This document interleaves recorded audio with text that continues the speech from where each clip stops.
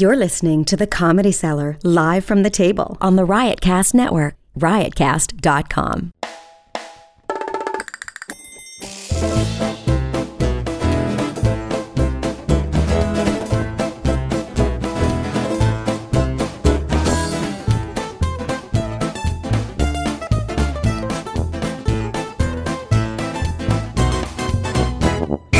This is Live from the Table, the official podcast of New York's world-famous Comedy Cellar.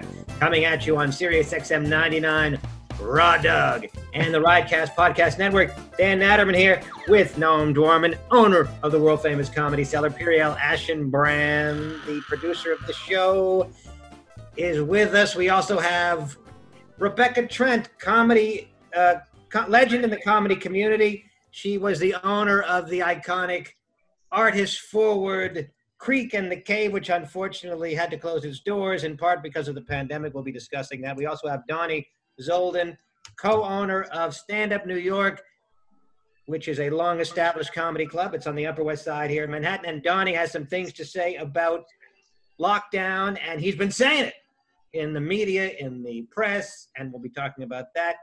I also want to give a shout-out to Sirius because I rented a car and I got Sirius, and I think I'm hooked. I think I may actually subscribe to it.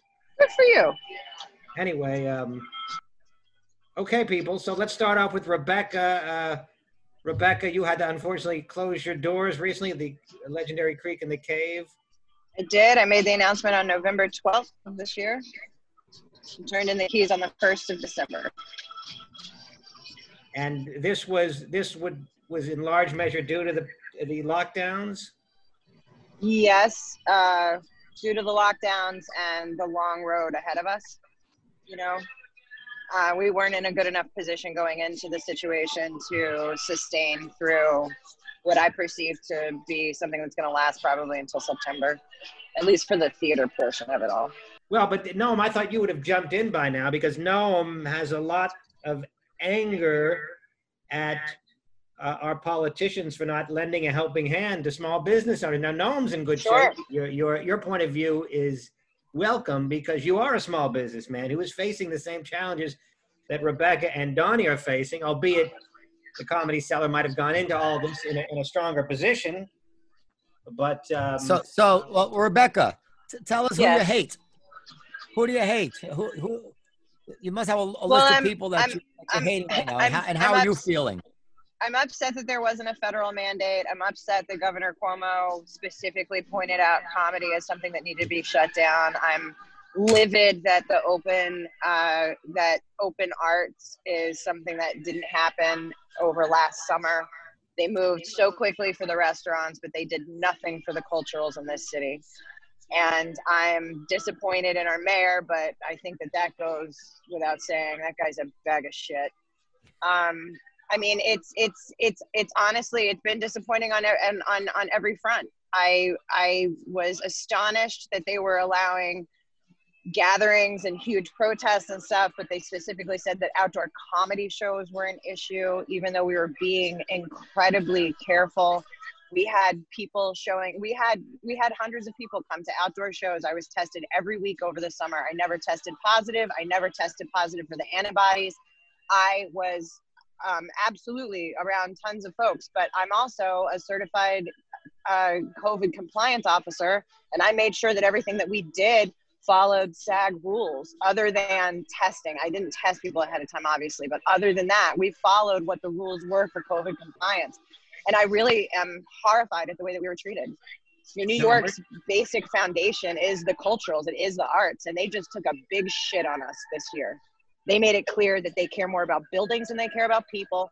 They made it clear that they care more, that they think of artists as decorations and not as workers. And Broadway is out of work. The biggest and forget Broadway in and of itself. Think about all of the tech people behind that. Think about all of the vendors. Think about the hosiery people and the wardrobe people and the people that it's such a huge domino, and it's put everybody out of work. And for them to have absolutely no plan whatsoever, just stay home and shut up. That's insane. It's insane. Of course theaters are folding. First, Gnome froze. He's going to log back on. Yeah, it's really horrifying. I mean, it really, it's really fucking criminal that their priorities in this city, I think, that is always lauded of like the things that make it most spectacular. I feel like, and obviously I'm biased. But and what was one of the very first things that they took away? They took away 24-hour transportation. Once those trains shut down, I'm telling you, it's going to take an act of Congress to make those trains move again 24 hours. And we have to have it because that's the thing that sets us apart from every other city in this country. It's absolutely ridiculous that they were able to make that be an unended without a deadline. Like, okay, you can do it, but you can do it for this long. No, they just let it go. There's no deadline. And that scares the crap out of me. And it scares the crap out of me also as a bar owner because those bars don't close until 4 o'clock in the morning. How the fuck are those people supposed to get home? Rebecca, it's just insane. I want to be at a bar where I can smoke. Well, those days are gone, but... Rebecca's smoking. It's amazing. It's COVID rules, babies. That's like the good old days of New York, right? Well, Rebecca, you're outside right now, aren't you? I am. Oh, you look like you're indoors. You're outside in a snowstorm. Is it still snowstorming out? Yeah. I think so. Look out your window. With us, Gnome. Gnome is back with us. Gnome, I don't know if you've been listening. Rebecca's obviously quite upset about how the politicians have handled this. What now, Gnome, you feel, I think, that there should have just been more financial relief for bar and restaurant owners? For everybody. I don't know if what Rebecca's situation is or other people's situations are, but obviously, prior to the election, this became a game of political incentives, and they were playing games. I blame Pelosi and the Democrats, and I did a lot of research on it because Trump was actually pretty eager to make a deal because he wanted to have a feather in his cap for the election. You're talking about second stimulus package? Yeah, and a second PPP, second round of loans, and to have more forgivable loans, which were more realistic. The first round of loans contemplated being closed for a short amount of time. They didn't contemplate restaurants being closed. So the aspects of them being forgivable, the hoops were a little bit too difficult to jump through, but I think they may end up retroactively changing those. I don't think they're going to start collecting money from people that way. But going forward, I mean, Trump had offered $1.8 trillion and Pelosi refused it. And now they're getting ready to settle for $900 billion. So, for half that, I think they just did not want to allow Trump to have any kind of victory going to the election. And McConnell, of course, he's from Kentucky and he's a penny pincher, but I don't think he really matters in that equation because the Democrats have, 48 senators or something. If they wanted to make a deal with Trump, there's no way that McConnell could prevent it from passing with at least half the Republican Party. But they're not the ones who are responsible for killing the arts essentially in New York City, right? I mean, no, obviously not. I mean, they're what's happening now in the city I'm seeing is people are using this more as rather than a pandemic, they're looking at it as an opportunity, and it's becoming a real estate grab. It's becoming I'm watching places get closed and landlords literally saying, no, we haven't rented it out, but it doesn't matter. We're kicking them out. We're going to figure out to make it roll through this pandemic because we're going to be able to get twice the rent after. Like, I don't think that's going to happen. What's that? I don't think landlords expect to get double the rent anytime soon. I'm literally telling you that my space is asking for double the rent. No. This is telling you that that's factually happening all over the city. This is what it is. By the way, I get a call almost once a week from somebody who wants to buy my building. So the buzzards are out there flying, looking. Absolutely. And they're circling like crazy right now.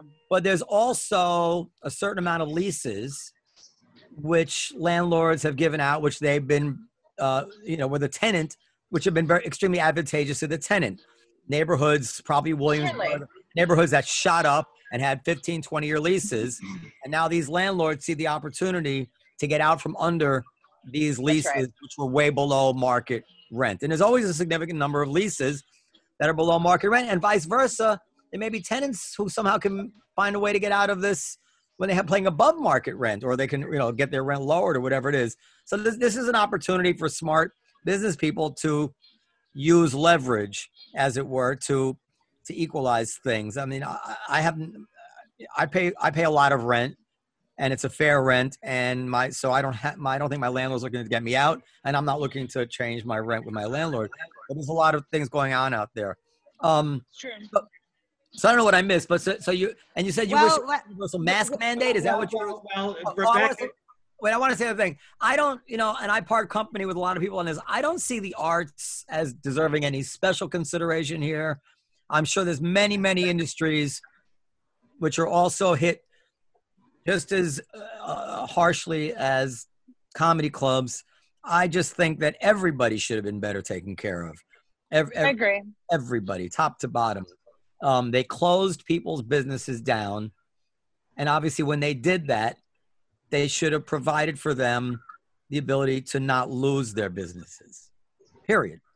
But what Rebecca was saying when you lost power over there was that, first of all, that she is a COVID compliance officer. And she was doing things incredibly safely and incredibly COVID, compliant. Well, there's two questions, I think, without wanting to cut you off. Sure. No, I already cut you off. I'm used to it. It's okay. The two questions being, number one, are they taking care of the people that had to shut down? And number two, should they have shut them down in the first place? We just had the restaurants go back into shutdown. There's no longer indoor dining in New York. And one can debate whether that's prudent or imprudent, whether leaving restaurants open was a big factor in the spike.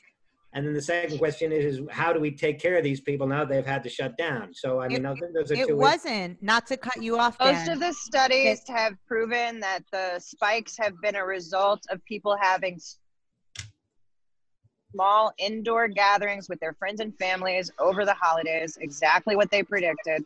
There isn't any spike as a result of indoor dining. And if there was, all of Long Island would be dead right now. 1.4% is supposedly the percentage from indoor dining.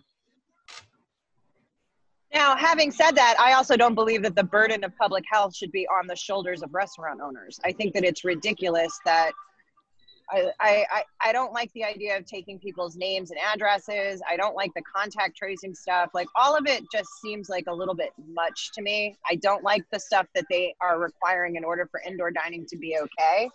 So I didn't feel like indoor dining was okay to begin with, just based on that stuff. Well, I want to add something, and maybe Danny or Donnie wants to tell me that I'm wrong. I don't think anybody was going to make a living at 25% capacity unless they were cheating.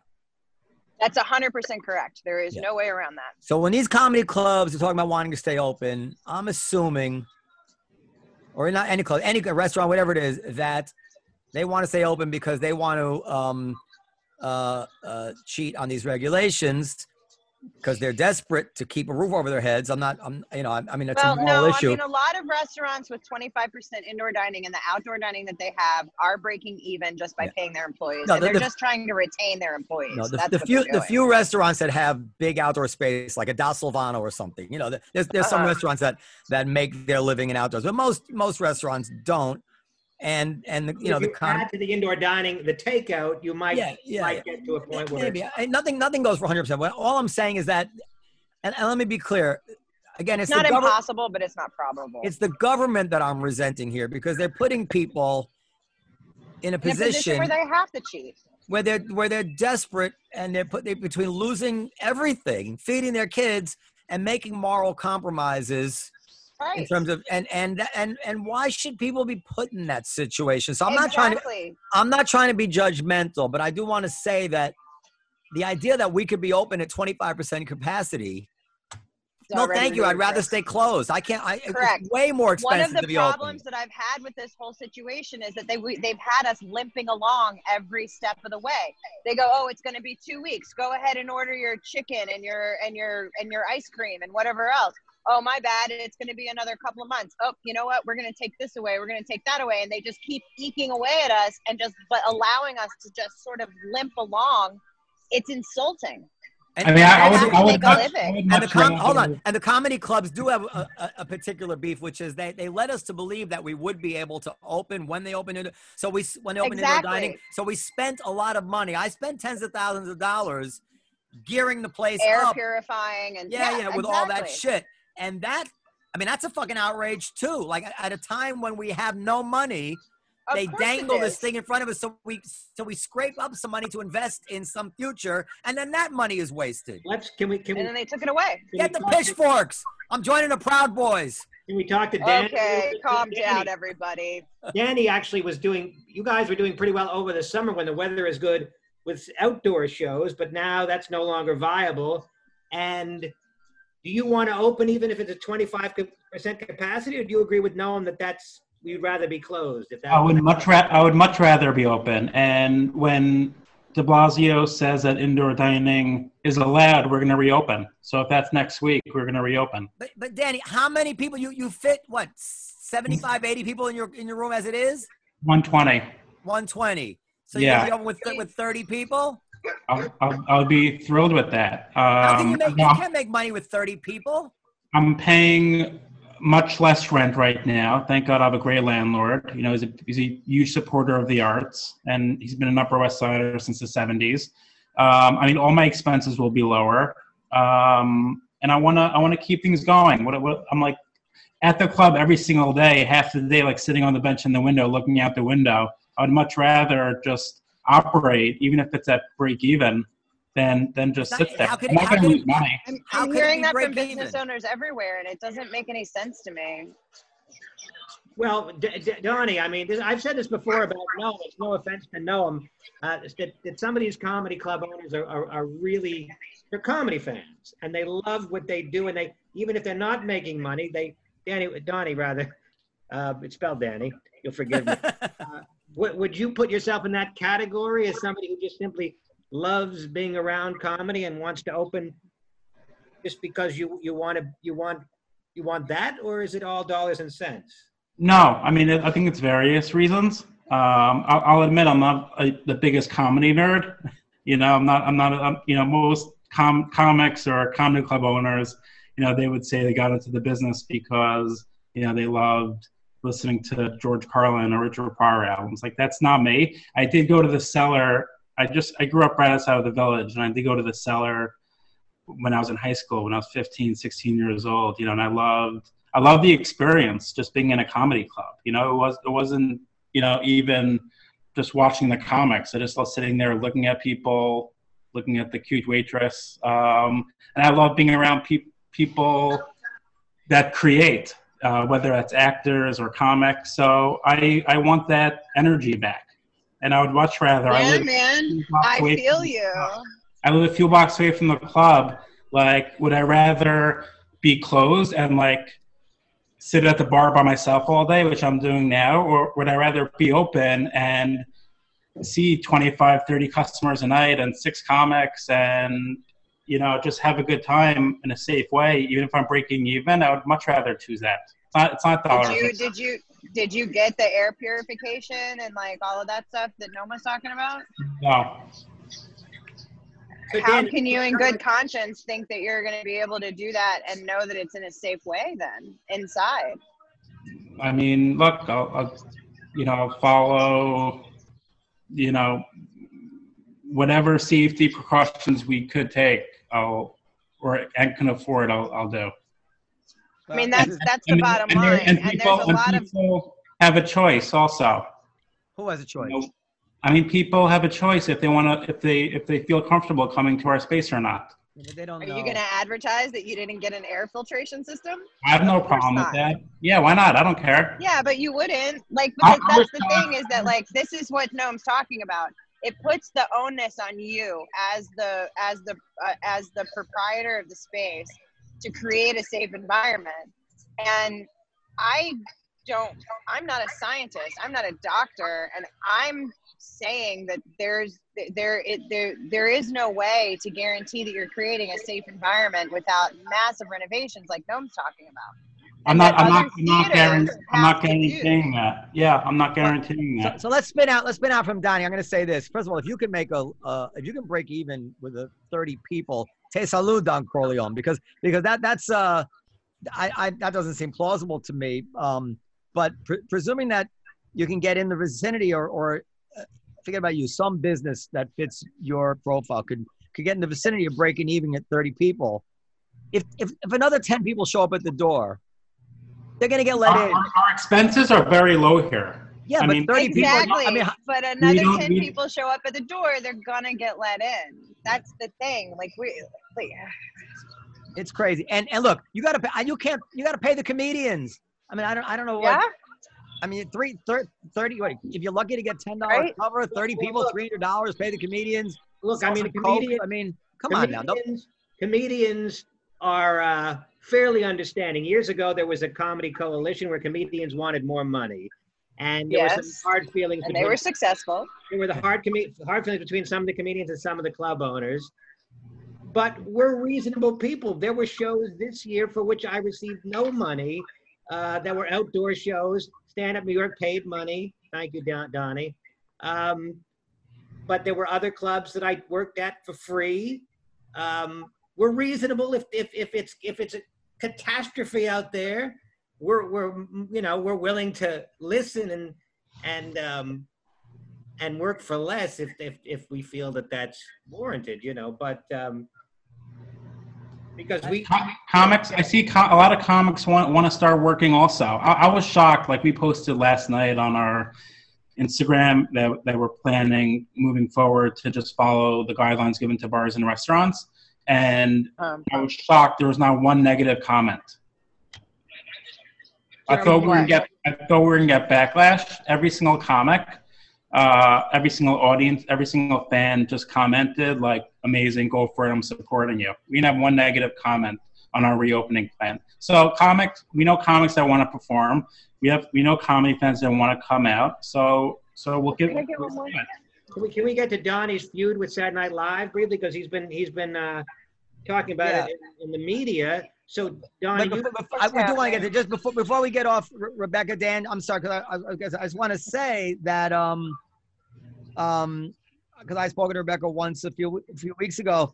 You seem to be mentally in a much better place. You seem to have rebounded. You got your head together a little bit. I'm happy to see that. I hope that's the truth. Are you talking about me? Rebecca? I have a couple of job opportunities that I'm exploring right now, and I'm hoping that I'm going to be able to continue to, build the brand in a way that's going to be in keeping with what it was before. So good. I don't know. We'll see. I'm just kind of, I'm still in a place where I'm just waiting to see what's going to happen, just like I have been since March.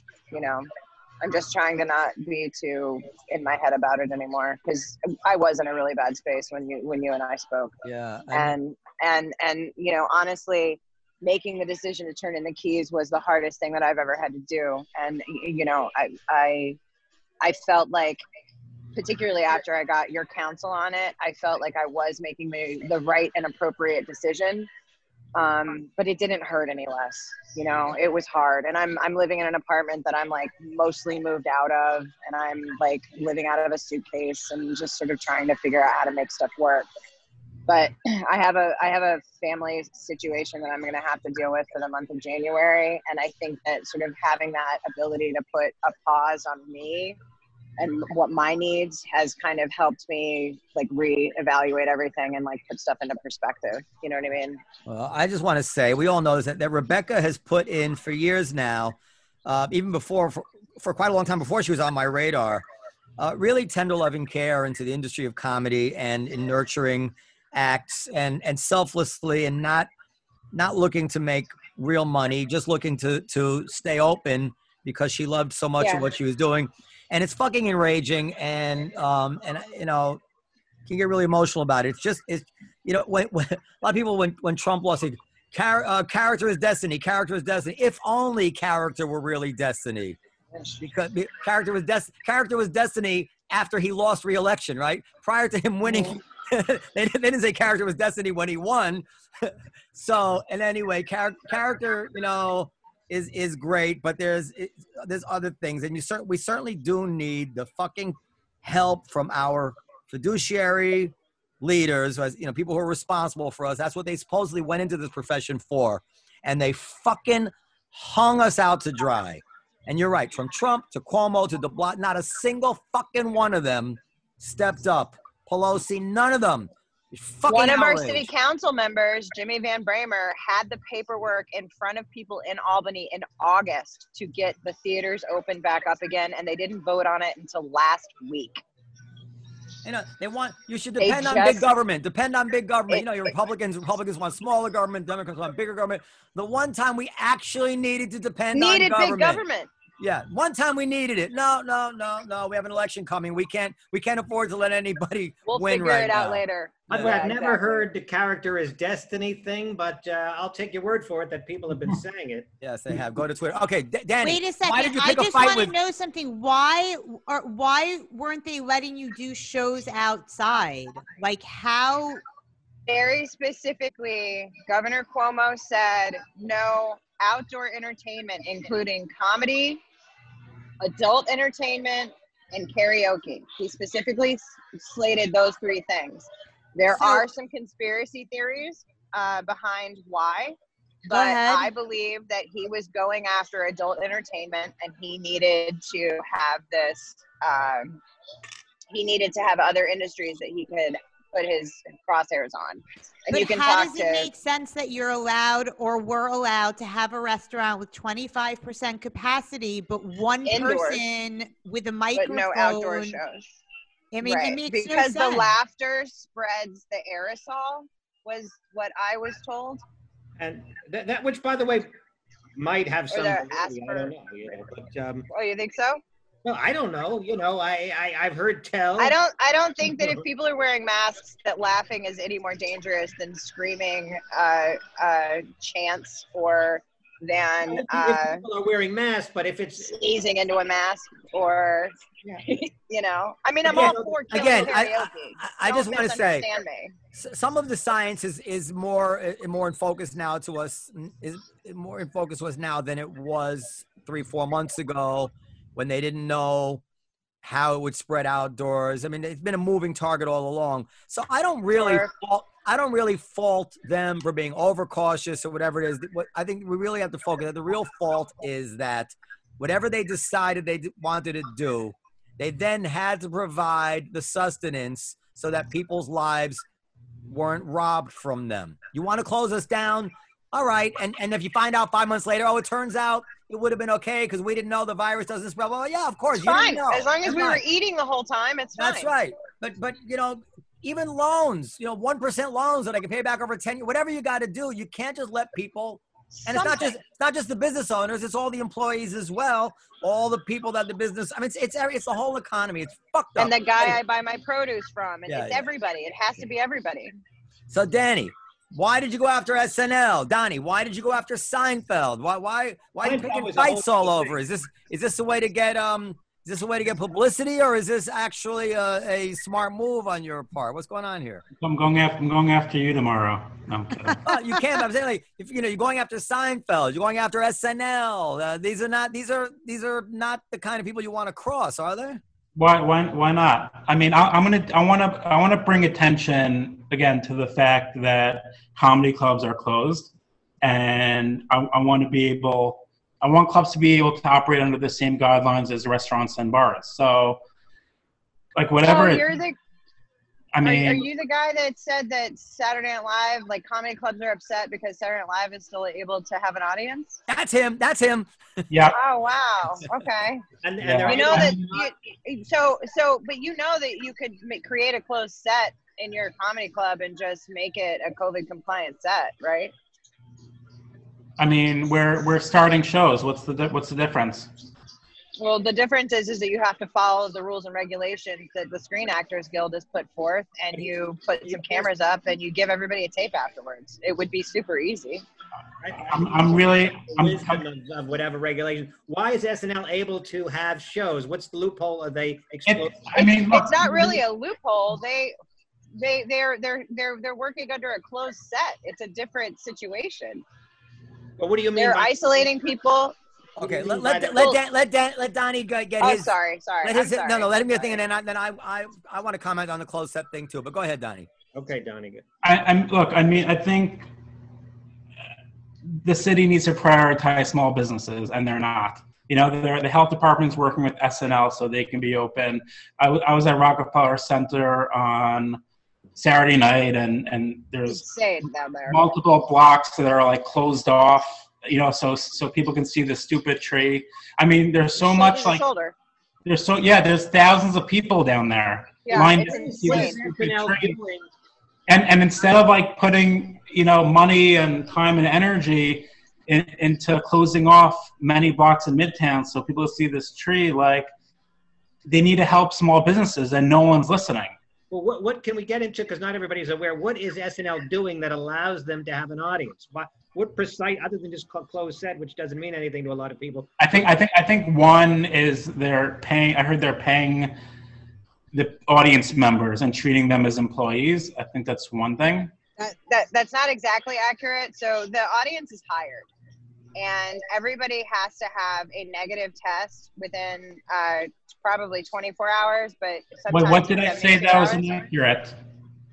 What's that? What did I say that was inaccurate? I said that they're paying them and treating them as employees. Well, they're also apparently testing them. Is that it? Yeah. So they're treating them like extras, right? So they're being treated as part of the show. So they have to go through all of the COVID compliance that everybody else has to go through in order to be on the show.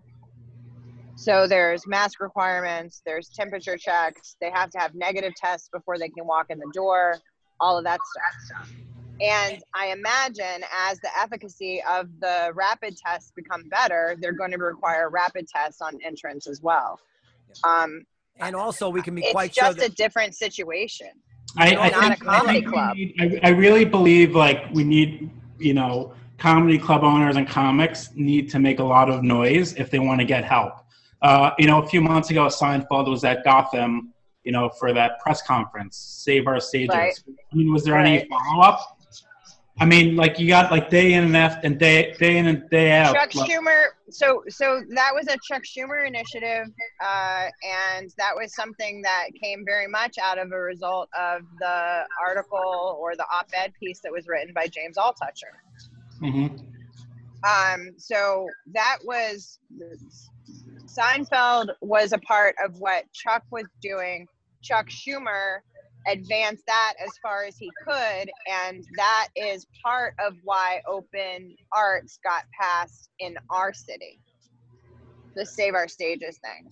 But I mean, did it go into anything that was really tangible? Nah, not really. My point is, I feel like the only way comedy clubs and music venues are going to get any support is if we go out there and scream and yell and just day in and day after do that. And that's what I'm trying to do. So yes, calling out SNL, calling out Cuomo for his like ridiculous fundraiser, $10,000 a person birthday virtual fundraiser, closing off Rockefeller Center so people can see this dumb tree. I'm committed to like. Hold on. So Donnie, let me ask you this question. So you're going to tell me, look me in the camera eye and tell me that you believe the following, that your employees are just as safe waiting on strangers who show up at the door than in your place without filters than an NBC employee is working where they have people who have been tested 24 hours prior to coming in with sophisticated HVAC, high ceilings, state-of-the-art everything at Rockefeller Center and all that stuff. I mean, I would have I've hedged on all this because I don't feel like I can say, yeah, if they can go to SNL, then of course they can cram into the basement of the Comedy Cellar. I just can't say that. Of course, I'm not saying that, but I believe people should have the choice if they feel comfortable going to a comedy shop. I'm not saying we're conducting it safer than them. Of course we're not. But what about your employees? This is it's their choice if they want to work or not. Yeah. Like people need to make a living. People want to be out there. Let it be their choice. To me, Yeah, it well, also the government shouldn't put employees in a position where they have to be so desperate that they have to take risks with their health like that. It's just wrong what's going on. That's true, but to me, it doesn't make sense. Why can't the comedy clubs be opened if the restaurants are opened? Like, the restaurants are closed. How come Cuomo is not saying don't go on the subway unless you have to? You know, what about the airlines? Don't go on an airplane unless you have to. I agree that that doesn't make sense. I haven't heard de Blasio say once don't go on the subway unless you really have to.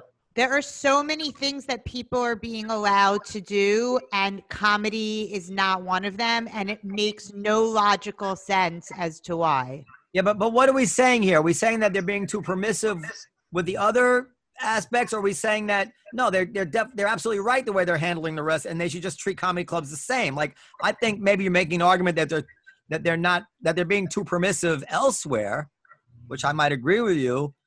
But I don't think we should be able to open at 100% capacity in a comedy club now. I don't think that. I don't think that either. Yeah. And again, we haven't tried, since March to do shows. We lost Rebecca, by the way, but hopefully she'll come back. I know. I'm assuming she lost. I've come to a point. What is it? December 16th. Like, we haven't had shows indoors since March. We did 500 shows outdoors in the summer and fall. We paid every single comic. It was a really fun time, and the past month or 6 weeks has been difficult, and it's been so frustrating to see like a day like yesterday where New York Department of Cultural Affairs announces $47 million that they're giving to institutions like the New York Philharmonic and the Metropolitan Opera and Jazz at the Lincoln Center. So as a small business owner, to see that they're getting this money when they have so much access to capital, that put me over the edge. Like, I didn't know about that. That's outrageous. That led to my decision. Like, I read this article about 5:00 yesterday. $47 million from the city to the Met and to the Philharmonic and Jazz, and these are monster organizations. And after reading that, I decided, like, we're just reopening. Like that, I wasn't thinking. John, my booker, has been convincing me the past few weeks to do a New Year's Eve show at the club, and I said no. He said, "Look, I'll make it a private event." I said no. I was very against up until last night to do anything indoors. When I saw that happening, I'm like, what about liability? What about liability? Dude, I'm 30. I've been an entrepreneur since I'm 19. Like, I'm a risk taker. That's just how I roll.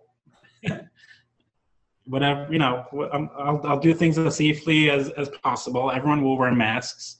We're not looking. No one's looking to get sick. Like, no one's going to be hanging out beforehand or after. We're really going to do it in a safe way. That's my experience on New Year's Eve, that people really keep their heads, about them, and they don't take unnecessary risks. We're not doing New Year's Eve, but I think most of the women I've gotten pregnant in my life were on New Year's Eve. But anyway, but that's what led to my decision to reopen after reading that article last night. That's just such a slap in the face to small businesses and to comedy. Rebecca's got a bad connection. All right. So what else? Dan, you're muted, Dan. Oh my God, this is just a debacle here. No, Dan, your mic's not working, Dan. Your mouth is. Oh, I'm sorry. I'm back. Okay, go ahead. All right. So Danny, you're reopening in the face of restrictions that tell you shouldn't be reopening. I mean, I think you're risking civil disobedience, Dan. I imagine you're risking a huge fine and who knows what. I would probably advise you, if I were your lawyer, not to do it, but and I don't know how many people are going to want to go. If I saw like some end in sight where we're getting support or even conversations of support, then I would hold off. But again, after seeing that announcement of $47 million going to these huge organizations and no other support in the immediate future, that's what led to my decision. Like even PPP PPP keeps on employees for 8 weeks. What is that? That doesn't go to pay rent or really anything else. No, the other 30% of it goes to rent. Rent, but it doesn't keep a business going. No, and what would you suggest? Does 25% capacity. Yeah, go ahead, Dan. No, and what would you suggest a guy like Donnie does? He's mad. He can't take it anymore, and he wants to change. If my partner had made $100 million on Bitcoin, I would stay closed for like his partner. I'm $100 million may not be a realistic number, but it's a lot. Bitcoin is up. Bitcoin is at 21,000 right now. So he's a known rich person, right? So and we like him, but I would just wait the 2 or 3 months until the vaccine starts having its effect, and then I would just wait it out. Right now there actually is a light at the end of the tunnel. This is the exact time it makes the least sense to be taking risks. Bitcoin is at $21,000. I want to go on record as saying, as a former Bitcoin owner, I think it's a Ponzi scheme. I always thought it was a Ponzi scheme. Can we not digress into Bitcoin now? But there's a lot of money to be made in Ponzi schemes. I think Ponzi made a lot of money until he got busted. That's where this was going. Okay. So. No, it wasn't where it's going, but I'm just saying Bitcoin is going through the roof. The point is this: when we had no idea when a vaccine was coming, and when the Trump-hating media was saying we've never had a vaccine in shorter than 5 years, and it's going to take years at least, and it was an open-ended thing, then there was reason to say, fuck it, I got to open. I'm going to take risks because this might never end. They might never have a vaccine, right? So, but now that we have a vaccine, 2 of them been approved, there's 7 more or something in the pipeline. Now is not the time to be taking risks. Now is the time to just tighten your belt and wait it out. It's not my personality. When I was 24, a month before I got married, I wasn't making any money, and I had an opportunity in Trinidad, Tobago, and I flew down there, and I overnight, I built a telephone network into Trinidad, and I sold it to a phone company. This is not an opportunity to be open with 25 people. I want to do what I want to do. Comics, want to perform. There are a lot of comedy fans that want to come to the club. I want to reopen. It's a personal decision. I text James last night. He loves it. Gabe, my other partner, is on board. Why not? Well, I told you the reasons. All right. It's a personal, Is one of the reasons here that do you think that maybe there's an opportunity here while I'm closed and while some other people are closed to gain a foothold in the industry that you might not be able to get while there's stiff competition? Be the only game in town for a while. I think we did that in the summer with our park shows. That was part of our motivation also. I think that was an opportunity. Yeah. Well, they did it. Yeah, I must say you guys did a great job. They had they were doing shows all over the city and Central Park and Prospect awesome. Park. And Saturday we were doing 10 shows. It was amazing. And the shows were actually pretty good. I did a few of them in the park, and I actually found them to be pretty good, which I wasn't expecting because we're outside with a dodgy sound system. But the audience was really into it. And one more thing, again, frustration and anger, also led to this decision with yesterday's announcement. We don't have a kitchen, so we can't do outdoor dining. We can't have a tent. I scouted some roof decks, and they're very small. They don't have heaters. We did a show in a church last month. We're running. Oh, yeah. What happened with that? That looked like such a great idea. What happened from there? Yeah, that looked really. Yeah, we found this awesome church, St. Paul and St. Andrew on 86 and West End. Their capacity is 1,000. We had 50 people. The pastor spoke before the service, and it was awesome. It was a really fun experience. What was it called? Jesus and Dick Jokes? The Temple of Laughter. Brian McFadden said it was it felt like a cross between Punchline and The Exorcist. He was performing in front of a cross. It was cool, but the church contacted us after that they want to put it on pause because they're not holding religious services in the church, and they're afraid their congregation will get upset that they're hosting comedy shows but not religious services. I got another question. I got another question for you while we're speaking frankly here. Hope I'm not speaking out of turn. What was your? I mean, I guess I'm kind of sensing the answer already, but what was your thinking when you went public at Page 6 and called Seinfeld an ungrateful, whatever it was? Like, what did you hope to gain by that? I found that interesting. Like, I would have never done that. I mean, I just haven't had a pleasant experience with him. I've seen, a year ago he came to the club, and he's not friendly to people.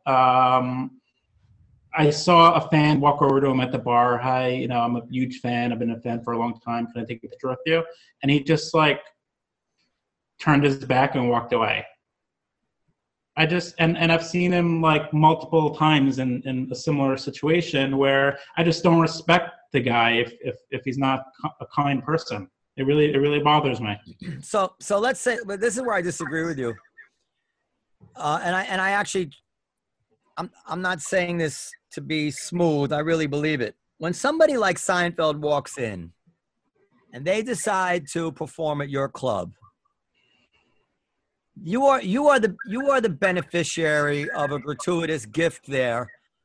Put a number on it for one. I don't know, worth $5,000 to your goodwill or something. There's a tremendous one-way exchange there of value from Jerry Seinfeld to stand-up New York, and I think that so. I'd rather not have it. If he's gonna act like a prick and be mean to our customers, I'd rather not have him come. All right. I don't need we're not gonna close down because Seinfeld doesn't come here. I just wanna surround myself with good people. Yeah. Well, I mean, I've never seen Jerry Seinfeld. I mean, Jerry Seinfeld is a person who keeps to himself, and he's tremendously famous. He's on A+ list fame along with the Living Beatles and stuff like this. This is not an ordinary amount of famousness, and it's got to be utterly fatiguing for a guy like that to walk around as Jerry Seinfeld. And if he doesn't want to talk to anybody, I don't walk in his shoes. Shouldn't have to. It just seems like whatever. He's coming into your club, and he's. You say it doesn't matter whether he comes in. I think it does. I think it does matter. I think that your chances of... No, he's not saying it doesn't matter. He's saying it's not worth it to him if Seinfeld is not going to behave in a way that he respects. So that he's not denying that Seinfeld's presence is important, but it's not going to put him out of business if Seinfeld doesn't show up and he doesn't want that energy in his club. And I've met people almost equally as famous. Adam Sandler.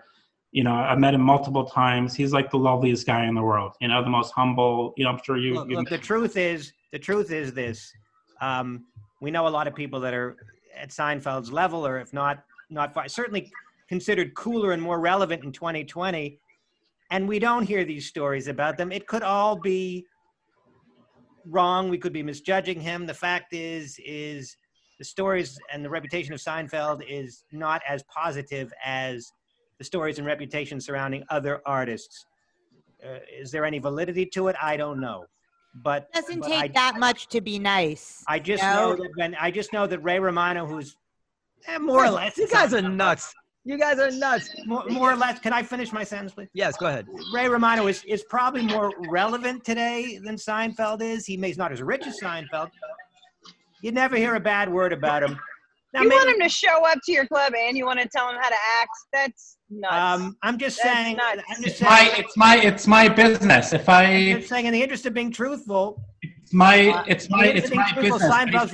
Seinfeld's reputation is not as good as other people's at equal levels of fame. Seinfeld's been to my club, and it was a lovely experience. Okay. I want to say something. That's It awesome. really bothered me. It really bothered me when I saw. It may be all wrong, It may be It really bothered me when I saw a fan walk over to him in a very nice way and say she was a big fan and can I have a picture with you. And he didn't say one word. He turned his back and walked away.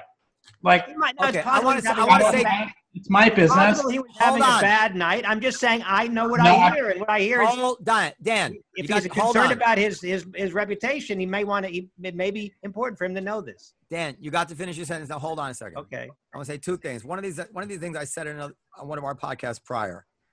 Seinfeld's humor is a direct outgrowth of his particular personality.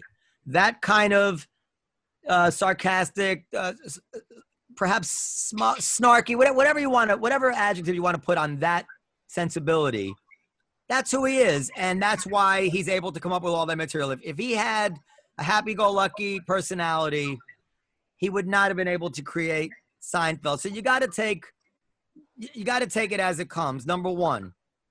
Number two. When I see somebody walk up to a super famous person in the olive tree, my reaction is exactly the opposite of what you're describing. My reaction is always, where the fuck is my staff? Why have we not insulated this famous person from being put in the position where some stranger has to interrupt them and start talking to them? I know I'm a moderately known public person. I don't like it when anybody comes and bothers me. I mean, I grin and bear it, and sometimes if they're very charming or hot, I'll it's all right. But in general, I'm like, why do you think? Why would any customer think that famous person there wants to be bothered with you walking up to them and buttonholing them? It's my venue is also much smaller than yours. We have a very small bar. That's what I'm saying. If I was you, and Seinfeld came in, I would tell my door guys, don't let anybody near him. That's what I would say. And if somebody did get near him, I'd be like, I'm sorry, Jerry, we let you down because I know you didn't want to come here in a tiny little place and be at the mercy of the judgment of my customers of when it was a good time to bother you and when it was not. How many times they should ask you, whether they should ask you for an autograph, how do you get them? We know some of these people, they've had a few drinks, you can't get them to walk away. Like what are we bugging Seinfeld for? We typically don't allow people to bother them. This person got through. So why are you blaming Seinfeld? We're different also. You said you don't want to be bothered. Like, I want to be nice to people. If amateur comics want to call me, text me, email me, I give them my number, I give them my email address, It is not nice to walk up to a person, famous or otherwise. They don't know about a lot of these people. Oh, come on, you can't blame the audience member for that, Noam. An audience member is starstruck. He's adored this person for years. Are you suggesting the audience member was wrong to approach Seinfeld? That's not fair. I am suggesting that. I wouldn't do it. Well, you wouldn't do it because you're not a starstruck. Is there anyone you would do it to? No, I would not bother somebody. Barack Obama? Is there someone that you really look up to? Al Pacino, Robert De Niro? I would not bother somebody on their own time. Okay. No, unless I saw some reason to think that it would be happily received. When you were 20 years old, if you saw Marlon Brando, would you walk over to him? I don't know. Maybe I would have been 20 years old. If I got my nose slapped, I'd learn a lesson. Don't bother people. If after a show, if somebody's hanging around after a show, clearly that's a time when people when stars are open to meeting people. If Seinfeld goes to the bar, whatever it is. But if he is retreating into what is obviously meant to be a cordoned off space, then it's up to the club owner to protect the integrity of that cordoned off space. That incident happened in the bar. Seinfeld was having a drink in the bar. Assuming it's up to the club owner. Okay, so the club owner didn't do his job by your estimation. But are you going to blame the audience member for being starstruck and in love? Yes, I do all the Come on. time, Dan. You haven't seen me get mad at somebody now. You walked up to somebody. You shouldn't, because these people are the reason we get to do what we do. Me on a very small level, Seinfeld on a very big level. These are lovers of what we do. I don't blame them for coming up to us. And you know, at a certain point, of course, it gets to be a little bit too much. But how can you blame somebody for loving what you do and being angry at them for loving what you do? And telling someone you appreciate, like, how good of a comic they are or how good of an actor they are. That's a nice thing to say to someone. What you're saying is not ridiculous, Dan. And anger is not the word I would describe. But I know that what happens is that usually, or with a high percentage of the time, when somebody walks up to Jerry Seinfeld, they don't just say, Mr. Seinfeld, I just want to tell you I love your work, and walk away. They linger on. They try to tell a joke. They say, my friend, my father, my this, that, and somebody Seinfeld, listen, he can't pick and choose, and he probably choose, and he just decides, listen, I'm just going to cut these all off when they happen. I got to tell you, it doesn't bother me. What can I tell you? It just doesn't bother me. Well, look, I'm not going to comment on the particular incident that Donnie has related to us, and it's always possible that Seinfeld was having a bad day.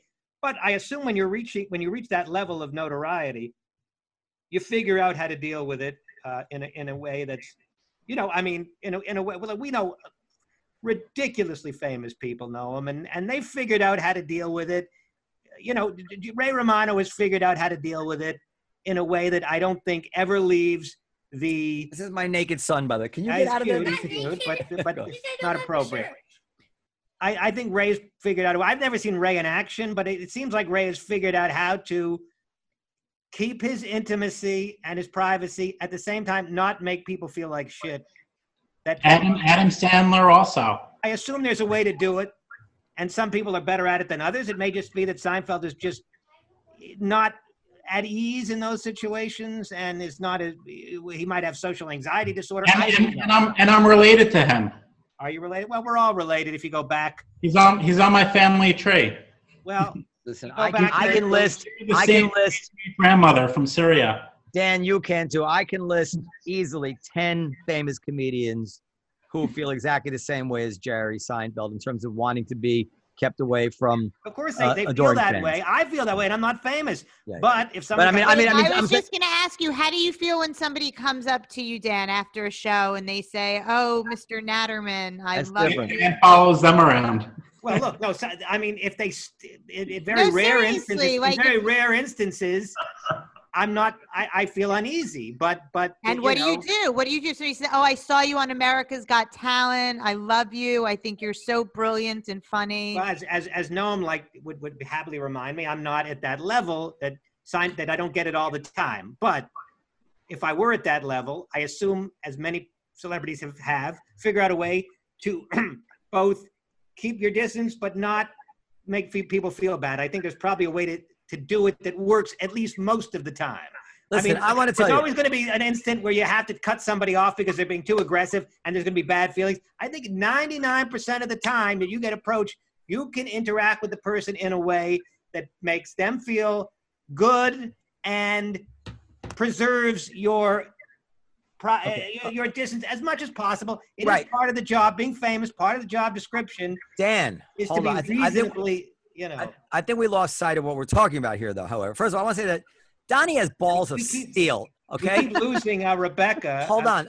Donnie's got balls of steel, and he's the type of guy I should worry about, because somebody with that kind of fucking moxie is certainly the kind of guy who can wind up on top of the industry. That's going on my new website, by the way. Balls of steel. Yes, balls of steel. But having said that, we're not talking about a private estimation here. Yeah, it would be kind of nice if so-and-so was a little more friendlier. I don't know why he has to be quite so guarded, be a little bit more of a mensch, whatever it is. We're talking about going public and criticizing this guy in the papers for this. We're not talking about just privately saying, I wish his personality were a little bit more gracious or whatever it is that you want to call it, which I don't even agree with. But I'm like, yeah, you can say that. I wish he was more friendly. But like to say that this rises to the level where he should be called out in the newspapers, no. Well, no, you called him out because he insulted your partner, I think. Is that correct? He called James a putz. Second of all, he he's an asshole. Like Chris Well, Rock. he was very harsh with James. I will Chris agree. Rock, and he also poked fun at the club. You know, when we're closed, you know, we need. I mean, it sprucing probably up. did give you a lot of good publicity. But Like, how do you like put down a club that's struggling right now? That's forced to be it probably closed. did give you publicity, though, Donnie. I will say, but I think But guys like Chris Rock, like you could tell he's like a shy guy. You know, I would never put someone like him down. Like, you know, whenever I see him, like he doesn't want to be bothered. He's not like mean to people. He's just. I do think okay. Seinfeld, it seems like that's his persona where he's a prick, and I just don't think that's cool. I do think he was very harsh on James in that article. If you remember, James had said New York is dead.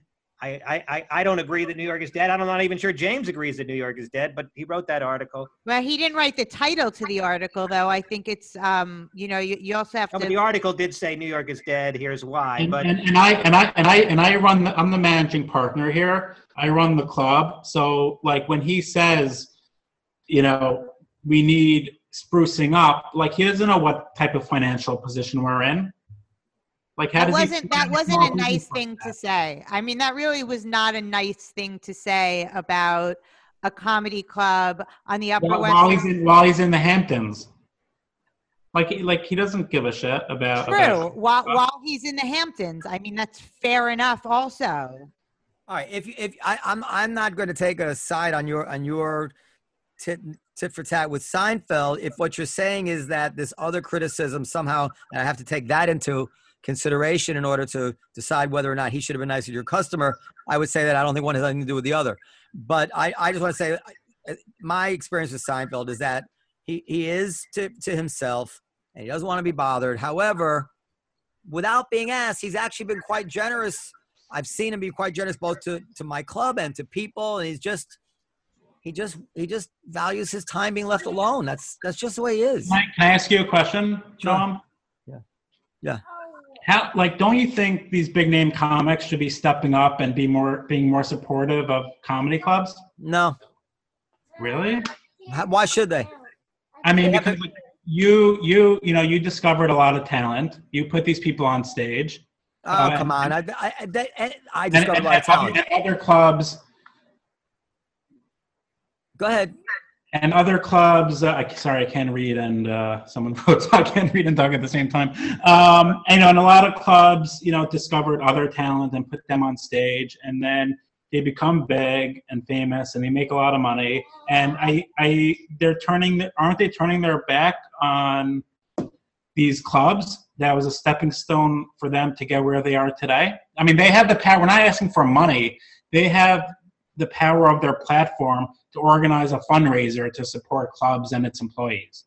Like donate 10, 15 minutes of their time to help save an industry. Well, to be honest, I just don't see the world that way. Listen, when things first happened, like my Birbiglia started to GoFundMe for my staff and raise over $100,000. And I did get a call from one very famous comic. I don't want to say the name of the person who said, "Is anything I can do to help?" But if you arranged a fundraiser for comedy clubs, I suppose some people might do it. There was something like that for comics early on, but then I see it the opposite way.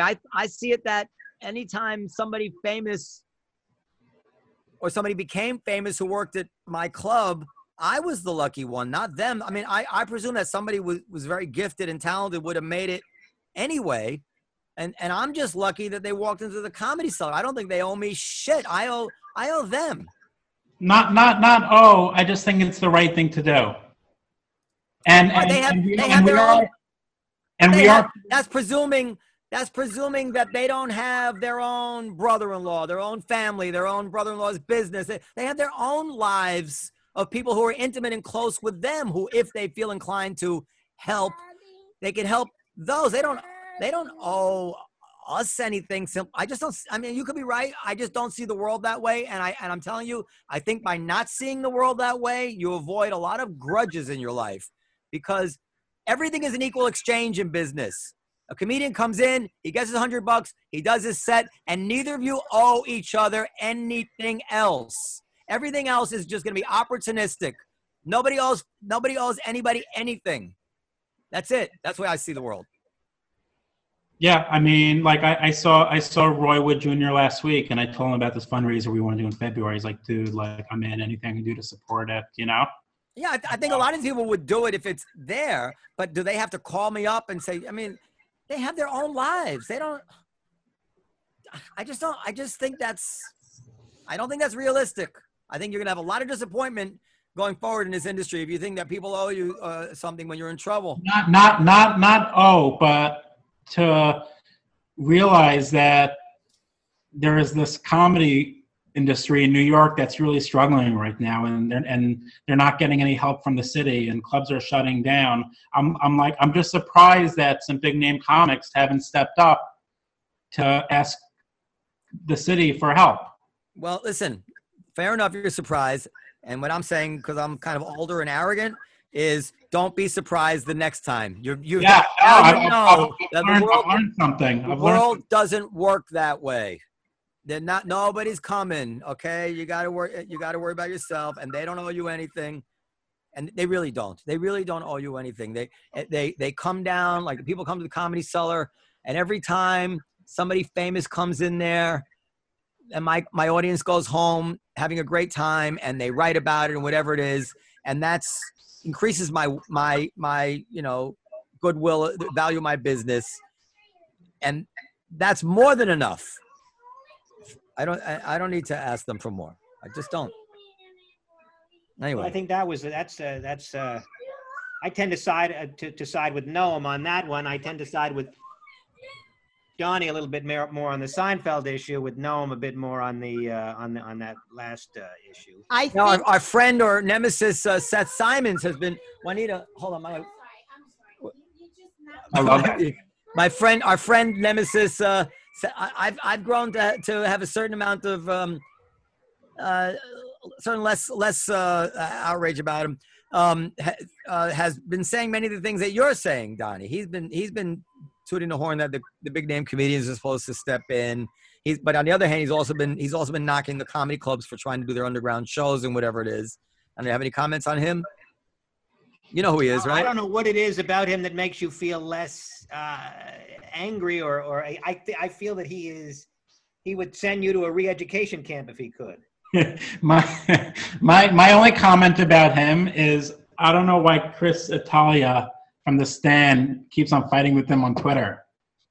Like I want to tell Chris, like, dude, like if you feel like responding to him, like call me, like let's talk. Like why? I don't know why people spend so much. Like I totally agree. I totally agree with you, Donnie. I don't understand like why people are even discussing this. I do want to say this. I don't know anything about the Seinfeld thing or anything else, but I would like to say that as a rule, I don't think it's that fucking difficult to be a little bit gracious to people. No matter. I mean, we've talked about this before, and you think it's ridiculous, but like, I don't care who you are, how famous you are. Like, it's not that hard to like take 2 seconds and not be a dick. Well, maybe it is. You know that maybe you need to understand. Maybe you need to understand what it's like to not have a fucking moment to yourself 24 hours a day. I do understand what it's like. I do understand what it's like. I'm a mother, so I do understand. That's a completely different thing. Now, listen, we've discussed this. I've hung out with. Maybe I see other people doing it now. I've hung out with some of the most famous rock stars in the fucking world. It doesn't. I mean, I don't need to name drop. I mean, I could, but I'm not going to. Well, you should, just so we have a Axl Rose, Lenny Kravitz, Mikhail Baryshnikov, the Rolling Stones. I mean, I've seen Puff Daddy. He's a rock star in the ballet world. I mean, Little Kim. Like, I've seen people are not Naomi Campbell. I mean, I could go on. It's like, it doesn't take that much fucking effort to not be an asshole for 2 seconds. Okay, I got to tell you, I see it differently, and I guess I'm gonna end up name dropping myself. But my friend Steve, we got invited to Brazil to see the Rolling Stones. Bon Jovi. Hold on, and we got invited to go see the Rolling Stones by one of the people who playing with them, and we were backstage. And it was offered to me, do you want to come meet, I think it was Keith Richards or Mick Jagger, one of them, whatever, and I'm backstage, right? I'm like, no, No, and why'd I say no? Because I'm like, this poor guy, I'm going to walk in there. He's going to have to smile. He's going to have to shake my hand, pretend he gives a shit. I'm like, he's about to go on stage. Let me just leave him alone. Like, I think that you guys are wrong about this. If you want to be a mensch, you leave somebody alone. Hugh Jackman came to the club a year and a half ago, and it was a Saturday night. It was packed, and like right away, I got a heads up that he was coming, so I brought my girls who were a big Greatest Showman fan, and Hugh Jackman walked in, saw my two girls like in the bench in the window, and like right away sat next to them, put his arm around them, talked to them for 10 minutes, and like really made them feel special and gave them his time. And it was like beautiful. It was beautiful to see, and like he was kind to everybody and taking pictures with people.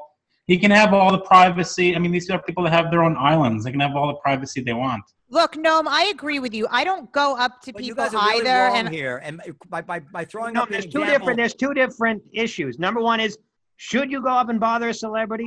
Number two is, the second issue is, if your natural human weakness and adoration or naivete pushes you toward saying hi to a celebrity, what should his reaction be?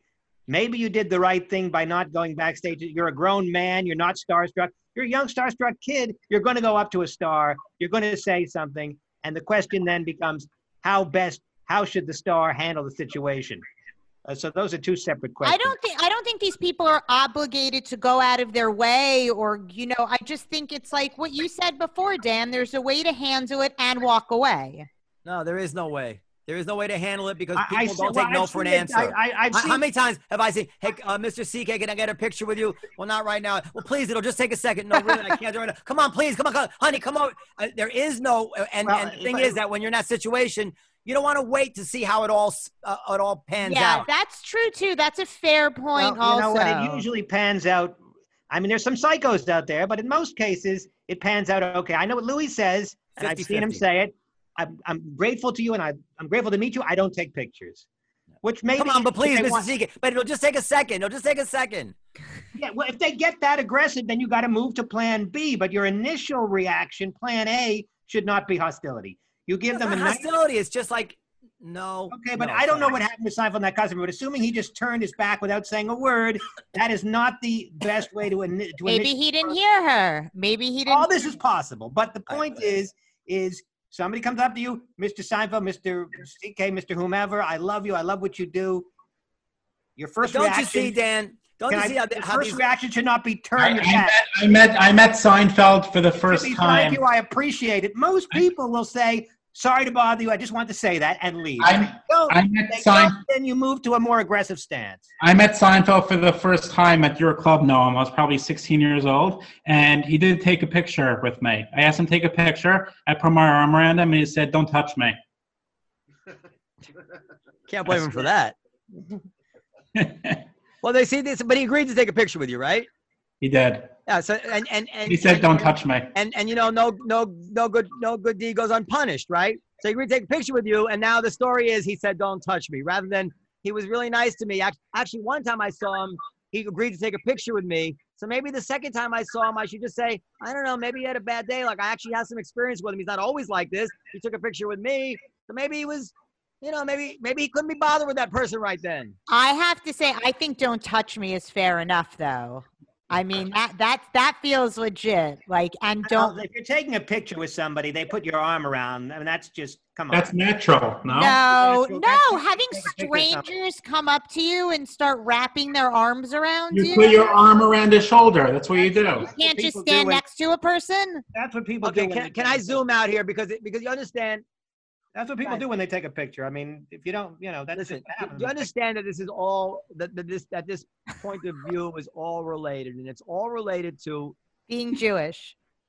Well, yeah, it's all related to a. We almost have a minion here. This is going to sound harsher than I mean. It's the word. It's all related to to a sense of entitlement. In other words, if you view the world in terms of obligations that other people have to you in some way or another, then he wasn't nice to the customer who went up to him. He's not doing a fundraiser for us comedy clubs in trouble. He's not showing proper appreciation because we discovered people, And that I think is exactly the backwards way of looking at the world. I think it's wrong. You'll always be disappointed. You'll always be upset with people because that is not. I mean, how many people do you view that you owe? That you walk around? How many people are you calling up? Everybody, how many people? I owe everybody, and I'm not in Seinfeld's position. I believe I owe everybody courtesy. I'm not commenting on whether Seinfeld is courteous or not. I'm just saying I believe. No, leave it. I'm zooming out from Seinfeld. I'm saying in general, like this. In general, I believe that I owe people courtesy, especially people that are helping to pay my rent. I have never seen Seinfeld be discourteous. I am sorry. You said you're zooming out from Seinfeld, so I'm zooming out from Seinfeld. Yeah.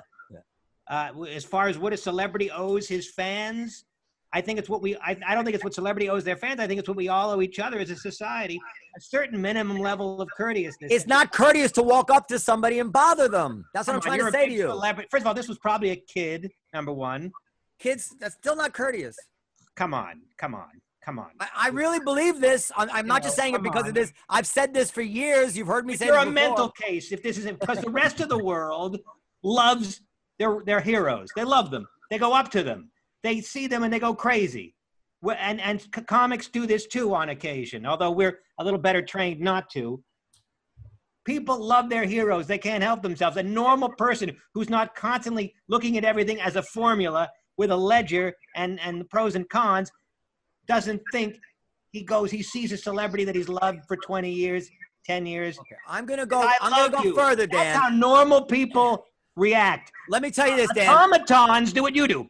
Dan. Will Mick Jagger want to meet me? Probably not. Dan, Dan, I'm going to tell you something. You tell me if I'm wrong.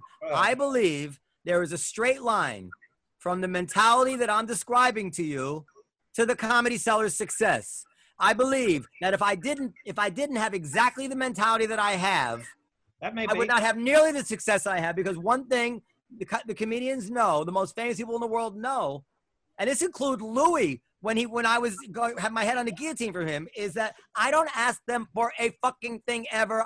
They walk in, I don't bother them. I don't ask for an autograph for my son. I do not ask for a thing. I say, "What do you need? Anything to drink?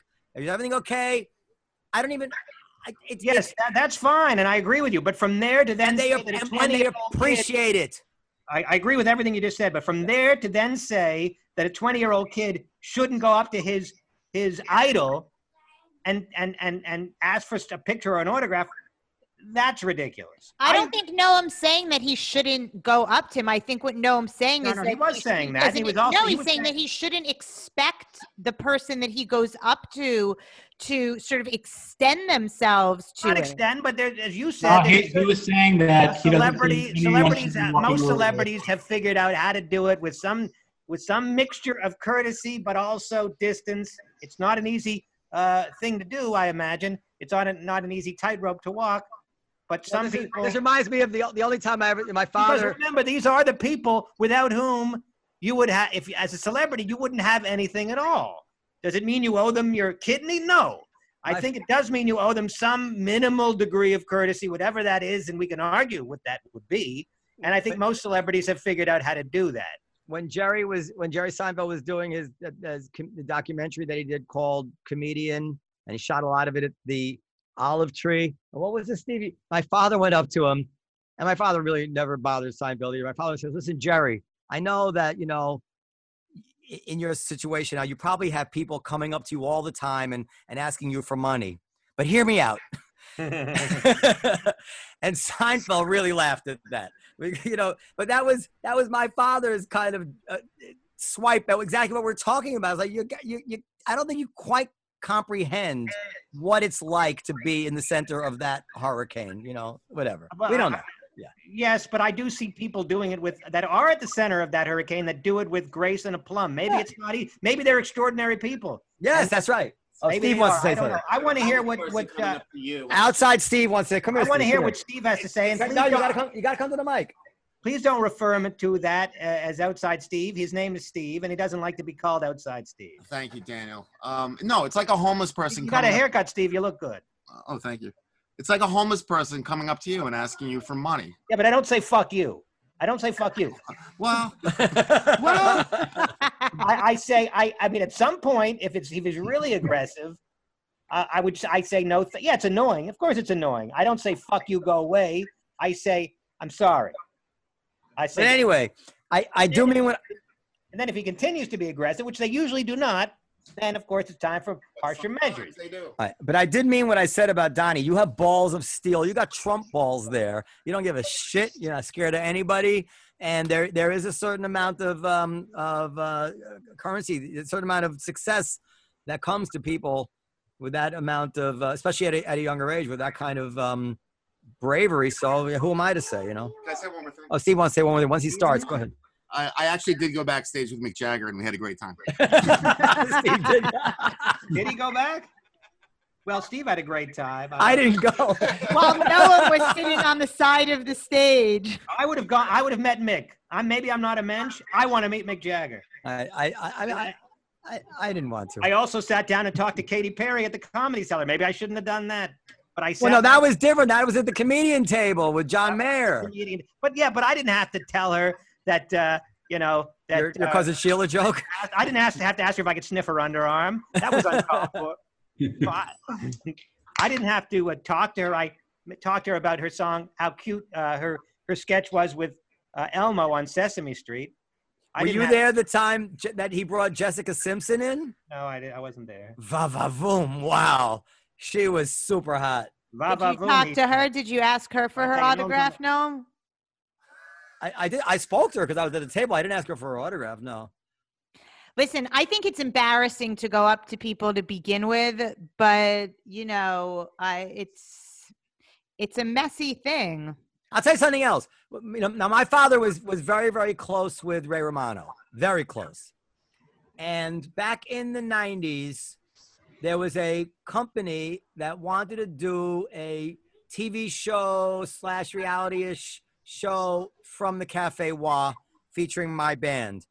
And this was a big opportunity, and they wanted to get and Ray Romano had actually said something about the Cafe Wa being his favorite place in New York in an interview in New York Magazine. So, and he used to come there all the time. He was a big fan of the band. He flew us to California to play for his party. And anyway, but they asked if you think Ray Romano would come on camera for a second and just talk about, how he loves the band. And they asked my father to ask Ray, would he do that? And there's no question Ray would have done it. No question at all. And my father wouldn't ask him. Close as they were, with all the other thing, with everything, and discovering him and all that shit, and it would have meant nothing to Ray. My father would not ask Ray Romano for that little favor. So, and I think he was right not to ask, and I didn't question it because I wanted it to happen because it could have changed my life, but I didn't question it. I understood. I didn't ask who gave the order. I gotta jump off. I'm about to go on. You don't mean the building, do you? Who should I attack? I'm Kennedy Nation. Listen, Danny, I hope you don't. Kennedy Nation. I hope you're not upset about anything I said because we just speak very bluntly on this show. No, dude, of course not. I don't take anything personally. Oh yeah, well that's not true. But clearly that's not true. Okay, go ahead. Listen, good luck. We will all be out of this. You have a rich partner. Don't worry. You're going to be open. You'll be open again. And he's also wrong about New York. New York will be back, and we'll all have a drink, and it'll be fine. Amen. Thanks for having me on. Happy Hanukkah. Thank you. You too. Bye, Donnie. Thank you. Thanks, Let Donnie go, and then because usually we like to talk about Dan likes to talk about our guests after. So go ahead, you sign off, and then Dan has a few things he wants to say about you. Thanks, guys. Have a good night. I think Noah might have some things. No, I think we pretty much said everything that needs to be said. You're very feisty tonight. I think it's a good look for you. You're talking to me, or yeah, you're much more like assertive, making sure that you're not. I get very assertive when certain issues are when I think Noam is. But the truth is, I usually agree with Noam, but when I don't agree with Noam, I think I'm pretty assertive. But the thing is this. Yeah, okay. So you think this? You think blah blah blah blah blah. Would you own a comedy club and go public and go to war with one of the most important? Like what would you? Well, that to me is amazing. it might end up being a publicity boost for him that's ultimately positive. I don't know. Oh, and I forgot to bring it up when he was there. God damn it. Because you know what he said in his interview? He said that they brought Seinfeld a gift basket from Zabar's. They sent Seinfeld a gift basket from Zabar's. And Seinfeld never said thank you. I'm like, oh, come on now. That's like my Philip Roth. Isn't that exactly like my Philip Roth story? Well, you offered him pussy, but it's just some of You offered him something valuable. And he never said thank you. All right, I got to go. Bye. Wait. That was an abrupt goodbye. Why do you got to go? So I just realized my kids are here listening to me talk. Wait a second. I do want to, Go ahead. If we're about to finish up, I would like to briefly mention Katie Lazarus, if I could. Yes. Go ahead. Absolutely. Was she ever on this show, by the way? Yes, Dan, she was. Don't you remember? I vaguely remember. She was excellent. It was before my time. She was a great guest, and I was very taken with her. We kept in touch via email for a while after. I didn't realize. Well, Katie's very much like Periel, which is probably why you like her, Noam, because despite what people might think, you're very fond of Periel. Katie was very, very liberal, very, very left wing, but also very, very sweet and very much like Periel, very, very nice and very left wing. Oh, thanks, Dan. I think they would have been very good friends had they known each other. Katie did some stand up, but she mostly hosted a show called Employee of the Month at Joe's Pub, where she interviewed some pretty big names, Jon Stewart among them, Gloria Steinem, Kurt Anderson, I believe Lin-Manuel Miranda, among others. And she was diagnosed with stage 4 cancer about 6 years ago.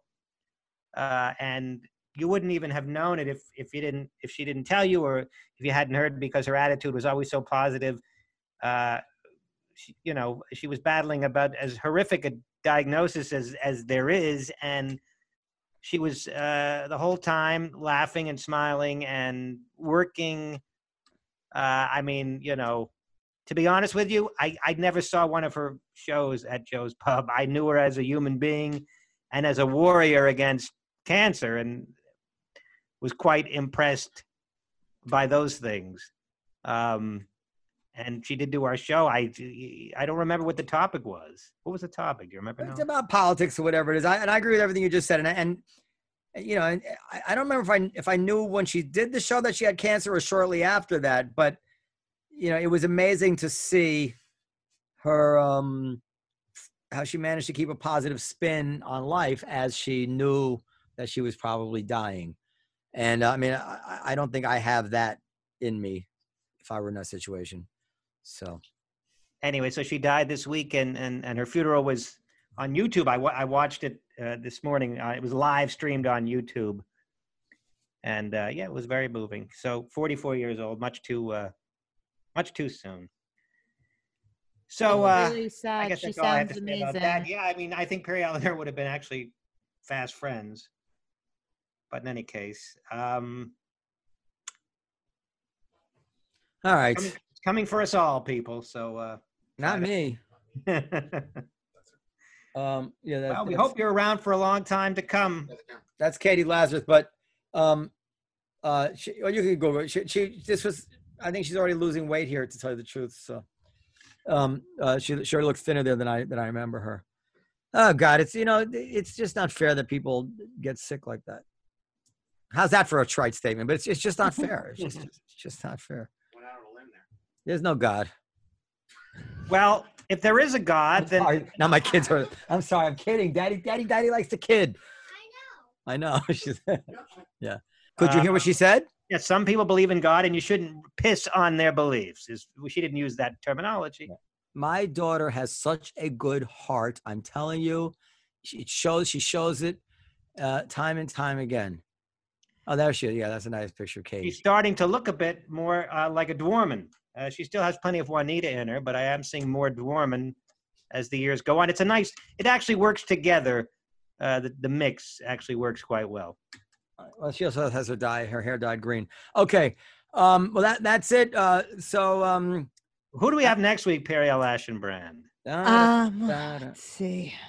Next week we have Damon Linker. Oh, he's a good writer. Very good writer. Damon Linker, I don't know who that is. Well, you have a week to get up to speed. All right, we have to go. Listen, everybody, send your emails to podcast@comedyseller.com. That's my son Manny without his shirt on. Podcast@comedyseller.com. Come here, Mila. Come here. Say goodbye to everybody. Say goodbye, Mila. Say goodbye, Mila. Huggies. All right. Bye, everybody. Look at them. I yelled at this one all day today. He took a mental beating from me today. Look at him, and he still loves his daddy. Your employees, if they're listening, are sympathetic. They know what it's like to get a gnome tongue lashing. It is not pretty. I've seen it. In any case, we'll see you next time. Okay, bye, everybody.